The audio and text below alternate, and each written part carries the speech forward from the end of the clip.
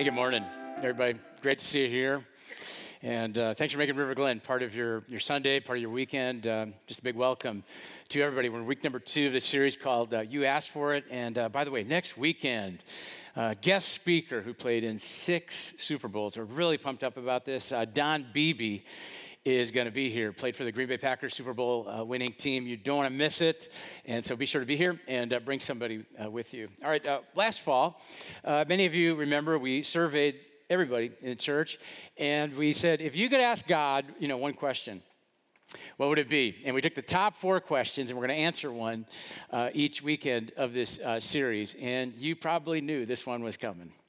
Yeah, we got a lot of questions about this. It's a tough one. And I can't really imagine a more socially, religiously, politically divisive subject than this one. And so here's how I want to get started. I want to begin with some common ground, all right?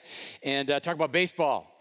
Because this last week, opening season, opening week for Major League Baseball, right?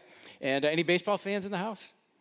Yeah, my hand's up. I'm a Brewer fan, love following the Brewers.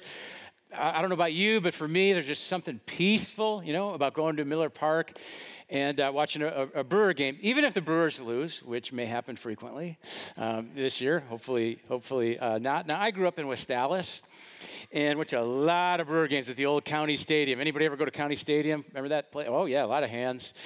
And I went to the last opening day at County Stadium thinking, I don't know why they're tearing it down. I think County Stadium is fine until I went to that last opening day, and it was so cold, so windy, I felt like a human popsicle, sitting in the stands. But here's the worst part, okay? About the second, third inning, something starts dripping down on us, okay, from the upper deck. We're in the lower section, and I thought maybe somebody's pouring out their beer from the upper deck. Sometimes people do that on opening day, but it just got worse, and it kept dripping worse. Turns out a pipe burst in the upper deck. And they actually evacuated our section in the lower level for, about 15, 20 minutes. Now, I have no idea what was leaking out of that pipe, okay? And I don't want to know. All right, ignorance is bliss. That's fine, I don't care.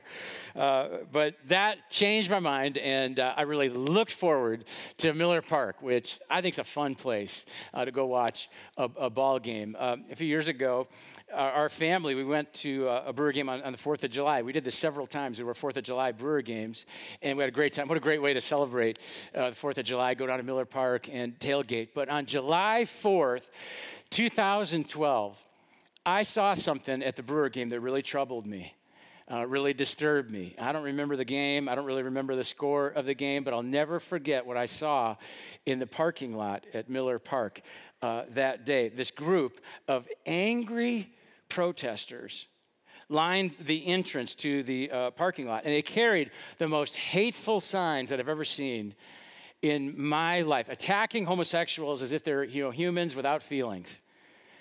Without souls. And to my amazement, these protesters came from a church in Kansas, and they claimed to be Christians. I don't remember the game, I don't remember the score, but I'll never forget what I saw in the parking lot at Miller Park. It changed the way that I look at this issue. And if you're here today and you're gay, you're lesbian, bisexual, really dealing with feelings of same-sex attraction, before we get into this subject, I want to tell you that I'm sorry.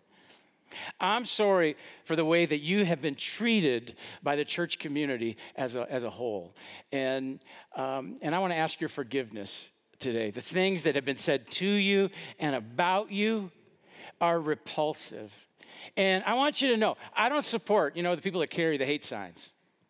And, I don't support the phrase, that is so gay, because I've realized that may legitimately represent how you feel. I'm sorry, and I'm asking for your forgiveness before we get started today. In fact, if you're here today and you're gay, lesbian, bisexual, really dealing with feelings of same-sex attraction, I want you to know 3 things before we really dive into the subject. First of all, I want you to know that you matter to God. You really do. God loves you. And God has a plan for your life that's even better than your plan. Second thing I want you to know is that you matter to this church. Now, I can't speak for other churches, but I can speak for this one. And I know you're here. I know you're here every weekend. And I want you to know that you really do matter to this church. And then third, I want you to know that you matter to me. In fact, you matter so much. I had several people help me with this message and read it ahead of time. And I even leaned into other pastors. And on Tuesday this week, I talked with someone who deals with same-sex attraction. And I said, I want you to help me to present a message where I build bridges rather than I build walls today. And I just want you to know that's how much God loves you, this church loves you, and I love you. Now, I know there's a lot of different opinions, in this room and emotions related to this subject. Some of you here that are straight, okay? Maybe you're a Christian, maybe you're not a Christian, but you would call yourself heterosexual. Some of you, you're probably thinking right now, you're already thinking, Ben's going way too easy on this subject. Ben's going way too easy on these people that the Bible says what they're doing is serious, and we need to speak the truth. And I would agree that we do need to speak the truth, but speaking the truth is never reason to be insensitive or mean or arrogant. Sometimes when Christian people talk about this issue, they will say that homosexuals will not inherit the kingdom of heaven. In other words, gay people are going to go to hell. And sometimes these protesters will carry signs with that statement. And if you were to ask them, what's a Bible reference for that? They would say, 1 Corinthians chapter 6. Sometimes you'll see that on their sign. 1 Corinthians chapter 6 says that homosexuals will not inherit the kingdom of God. But I want to take a moment with you and look at the scripture together, because if you actually read this scripture, which talks about people that are not going to inherit the kingdom of heaven, I want you to see that the list is actually much longer than just homosexuals. And so let's go ahead and let's take a look at this list here. Let me read this to you before we dive in. It says, do you not know that wrongdoers will not inherit the kingdom of God? All right, let's stop right there. I wonder, do we have any wrongdoers, in the room here today? Yeah, in fact, if you have never been a wrongdoer, raise your hand, because Jesus, we want to see where you're sitting here in our midst today. We want to welcome you into our gathering. The rest of us are human, all right? Let's continue. Let's look at the rest of this here. Do not be deceived, neither the sexually immoral, nor idolaters, nor adulterers, nor men who have sex with men, nor thieves, nor the greedy, nor drunkards, nor slanderers, nor swindlers will inherit the kingdom of God. So it's actually a long list. And I wonder if you see yourself on this list anywhere. For example, I wonder if there's anybody in the room that's ever done anything sexually immoral. I wonder if there's anybody that's ever been guilty of idolatry, which means to put something ahead of God. Hypothetically, spending more money on a possession than you give to Jesus is a form of idolatry, and idolatry is on the list. And so is homosexuality, okay? It's here. It's on the list. But so is being a thief, and I wonder if anybody's ever stolen anything. Anybody in the room ever steal anything? Or slander. I wonder if anybody in the room's ever spoken against somebody, gossiped against somebody. It's quite a list, isn't it? Quite a list, long list. And I know I'm on the list. Now, I'm not going to show you where I'm on the list, but I'm on the list. And I'm quite sure that everybody in the room is on the list. And I think if we were honest, we would probably say, yeah, I'm in 3 or 4 categories on the list. We're on the list. But then the powerful part of the passage comes in the next verse where Paul says, and that's what some of you were, but you were washed, you were sanctified, you were justified in the name of the Lord Jesus Christ and by the Spirit of our God. In other words, going to heaven has nothing to do with our work. It has everything to do with the work Jesus finished on the cross, because we're not saved by our behavior, we're saved by what Jesus did for us. And so I want to be really fair today, because all of us are on the list and need Jesus. In the book of James, James is was the half brother of Jesus. He went on to write one of the books in the New Testament, and James says that the Bible is really like a mirror. Okay, it's this mirror, and you open it up and you see what's really going on in your life. It's kind of like one of those makeup mirrors, ladies. Maybe you've seen one of these. Maybe you have one of these. My mom, I remember, had one of these round mirrors that's really magnifies everything. It's got a light around it. But I would avoid that mirror, because I could see every imperfection on my face. And the Bible is like that. It's supposed to be this mirror where we see God's standards and we say, God, what needs changing in my life?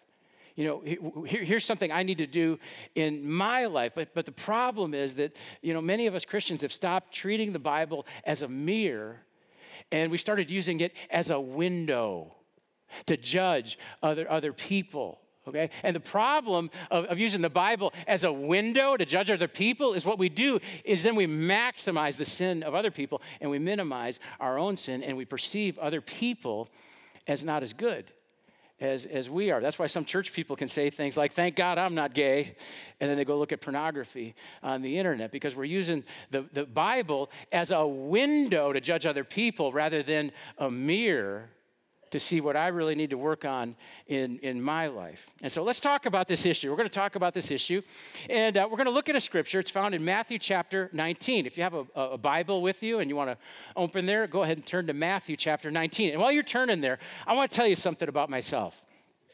I'm a follower of Jesus, but I mess up and sin and make mistakes every day.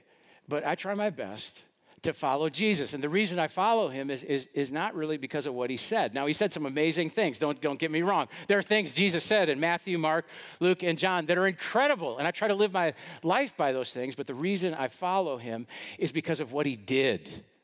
And when I say what he did, I'm talking specifically about the resurrection of Jesus. Jesus is the only person in all of history that when he faced death, God didn't deliver him from death. God delivered him through death. And that's why we celebrated that event, the resurrection, a couple weeks ago on Easter. If you're here at Easter weekend, we actually showed some footage, some video footage that we took at the Garden Tomb where we believe Jesus resurrected in Jerusalem. Last November, a group of us went over there and filmed on several locations, and we almost didn't get to film the Garden Tomb. The night before, I discovered they don't let you film when they're open during their public hours. And I remember I felt so bummed out. I thought I blew it. But I went ahead and I called their office, even though the office was closed. I figured I'd get a recorded message, but it was almost a God thing. Somebody answered the phone, and they were nice enough, and they said, come an hour before we open, and you can film. And so I got to spend an hour alone with the empty tomb, and it was one of the most powerful moments of the trip and of my life. It really hit me. The reason the empty tomb matters is because it proves that in Jesus there's hope and there's grace and there's power over whatever the world throws our way. We can face whatever the world throws at us. And so because of what Jesus did, I think we should take what he said as really important. And if we're going to follow Jesus, we can't, take his teachings like a buffet where, okay, I like this, I'll take some of that, but no, I don't like that. I'm not going to do that. No, if we follow him, it means that we take all of it. We receive all of it. With that in mind, one time Jesus was asked about marriage. Jesus was asked about the subject of marriage and divorce. And here's what Jesus said in Matthew chapter 19. Haven't you read? And I want to stop right there because those three words are huge. Here's what they mean. Jesus affirmed the Old Testament story of Adam and Eve and creation in Genesis chapter 2. He said, haven't you read? Haven't you read? He replied that at the beginning, the Creator, which is a reference to God, made them male and female. And then he goes on to say, for this reason, a man will leave his father and mother and be united to his wife, and the two will become one flesh. Notice a man will leave his mother and father and be united to his wife. Man being the male, wife being the female. And so they are no longer two, but one flesh. Therefore, what God has joined together, God has joined the man and the woman together as husband and wife. According to Jesus, this is what God has joined together. And then he says, let no one separate them. And so when it comes to Jesus and, the kind of marriage that he endorses, which is what I want to know, what kind of marriage does Jesus endorse? Because he's the one that forgives my sin. He's the one that came back from the dead. He's the one that I follow. And Jesus says that marriage is between a man and a woman.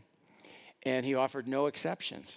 And so the marriage that I believe in and the marriage that I affirm and I endorse is the marriage that Jesus affirmed and supported between a man and a woman. And politics don't play a part in that.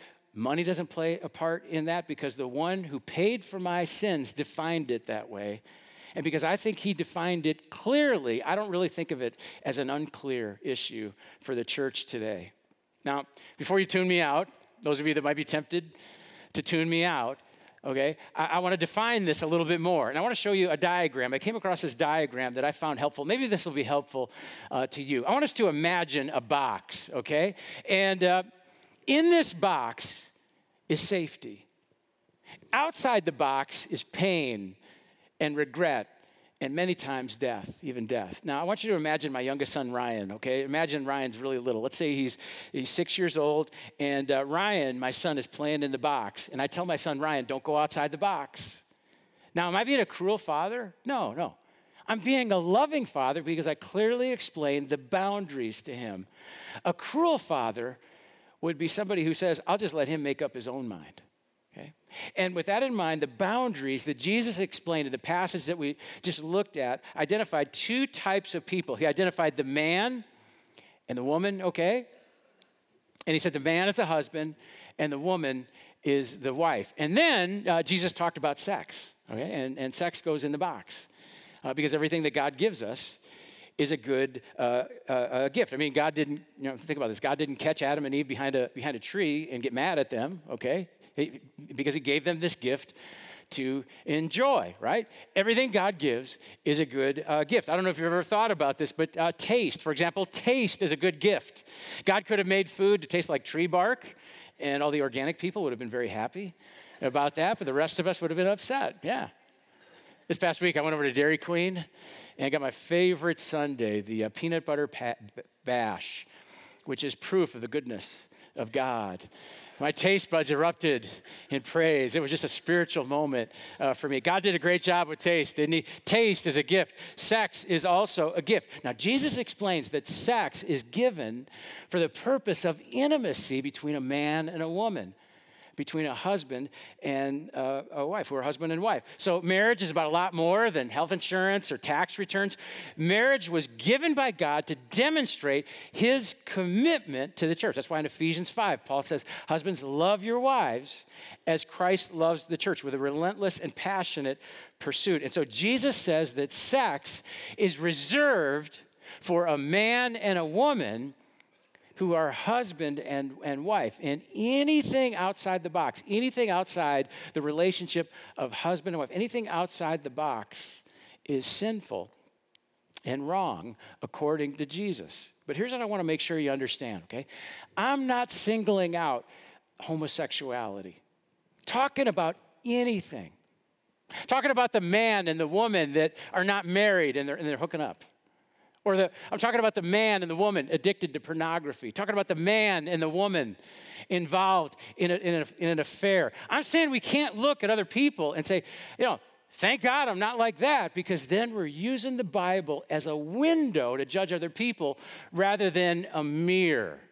And mirror people say, God, what does your word have to say to me?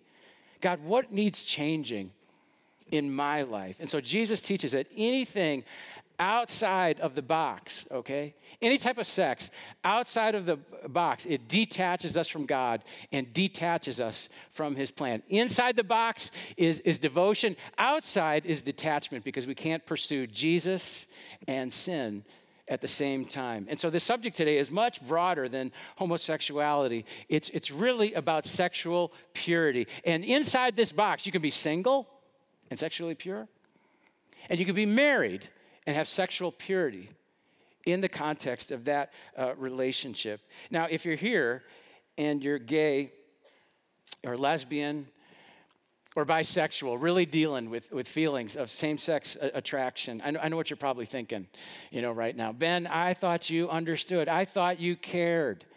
I thought you loved me. But now you're saying that, anything outside the box is wrong.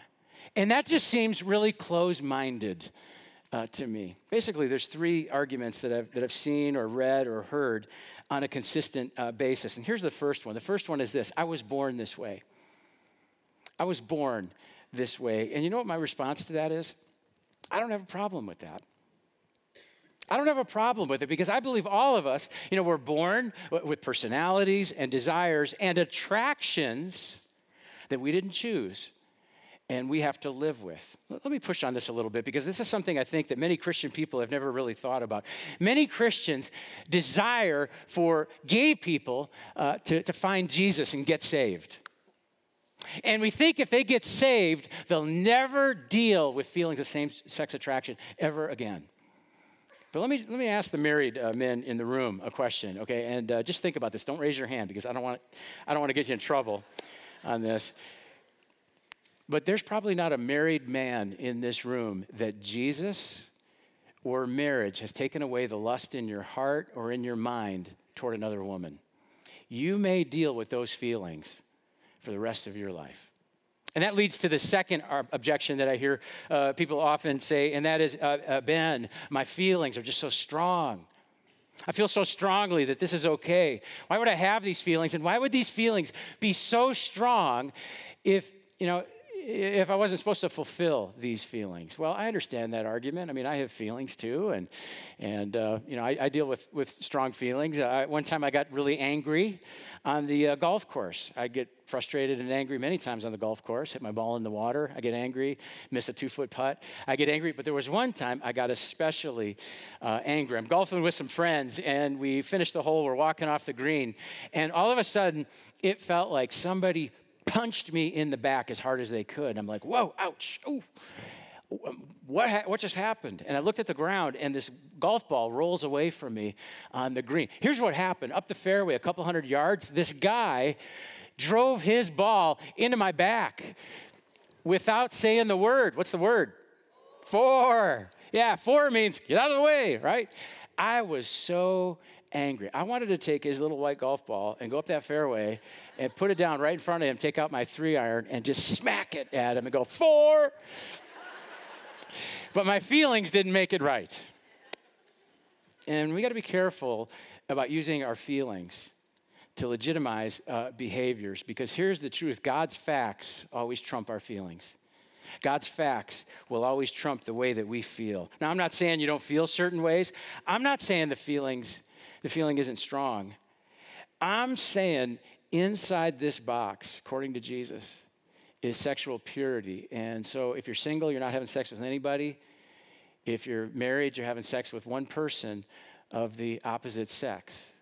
Anything else outside the box, no matter how we feel, according to Jesus, is not right. The third argument is tolerance, and this is a popular one. In some settings, if you say anything negative about homosexual behavior, you are labeled as intolerant and hate-filled. Now, if you're here, and again, if you're dealing with these feelings of attraction, I hope that you have not felt or heard any hatred from me. I said earlier, God loves you, our church loves you, and I love you. But love does not mean that we have to agree with each other. Okay, tolerance has become this idea that, you got to think like me, you've got to agree with me, you've got to totally endorse, everything I do. Otherwise, you're intolerant and hate-filled. But agreeing with someone is not a prerequisite for loving each other. We can disagree intellectually and still tolerate and welcome and support and love one another. That's how Jesus lived. Jesus would respect and hang out and love people who believed and lived much differently than he did. Agreement is not a prerequisite for tolerating and welcoming and loving each other. But here's what I've discovered is that many people that live, outside of the box, they're not looking for just love and acceptance. They're looking for approval. They're looking for endorsement. And I can love and accept and welcome you because Jesus loves and accepts and welcomes you, but I cannot endorse what you're doing because Jesus never endorsed sin. And it has nothing to do with hate. It has everything to do with loving God and loving you. See, here's what I know about everybody in the room, gay or straight, Christian or non-Christian. We all have regrets. Something in our past that we regret, some section of our life that if we could, we'd go back and do it over again. I would say, based on my experience as a Christ follower and as a pastor, that the majority of the regrets in this room and the most powerful regrets in this room are tied to some sort of sexual sin, to some sort of behavior outside of the box. Because I know that anything outside the box is not only wrong, it destroys our lives. And it destroys our families. But I also know who Jesus is. And here's what the Bible says about Jesus in Hebrews chapter 4. Since we have a great high priest who ascended into heaven, Jesus, the Son of God, let us hold firmly to the faith that we profess. Don't miss this. Faith is saying, God, I'm gonna believe your word, okay? Even though my feelings want to go another way. God, I'm gonna choose your word over the way that I feel. It goes on to say that we do not have a high priest who was, we do not have a high priest who is unable to empathize with our weaknesses, but we have one who has been tempted in every way, just as we are, yet he did not sin. Quick question for you. Is temptation a sin? Is it a sin to be tempted? Yes or no? No. Temptation is not a sin. Acting on the temptation is sin. And notice the Bible says Jesus was tempted in every way. You and I are never tempted in a way that Jesus did not face, yet he was without sin. So if we're pursuing Jesus, we're not pursuing ways to get outside the box that he clearly defined. We want devotion to him, not detachment. And that means sometimes resisting and pushing through what are legitimately strong feelings in our lives. And the Bible goes on to say in Hebrews, let us then approach God's throne of grace with confidence so that we may receive mercy, not condemnation, not judgment, mercy, and find grace to help us in our time of need. And so if you're here today and you're living in any sort of sexual immorality, if you'll turn to Jesus, you will receive mercy and you will find grace. And if you're here today and you have a family member or a friend who's legitimately dealing with feelings of same-sex attraction, let me make a suggestion based on this mercy and grace. Place relationships before recommendations. Place relationships before recommendations. Here's what I mean. Don't preach first, okay? Remember how Jesus treated people. Jesus would meet a physical need. He would develop a relationship with someone before he declared forgiveness of sins, before he said, go and sin no more. Think about how he related to the tax collector, Zacchaeus. He went over to his house, ate a meal with him before he told him what to do. Jesus placed relationships before recommendations. And you know what? That may mean you need to put your Bible down. You stop quoting verses from Leviticus or Romans. Not that any of this is not true, but you could win an argument and lose the relationship. And that is unlike Jesus. I'm saying have a conversation, because the way that we're going to win the world is not through condemnation, but through conversations where people understand that we really care about them, because that's the way our Savior did it.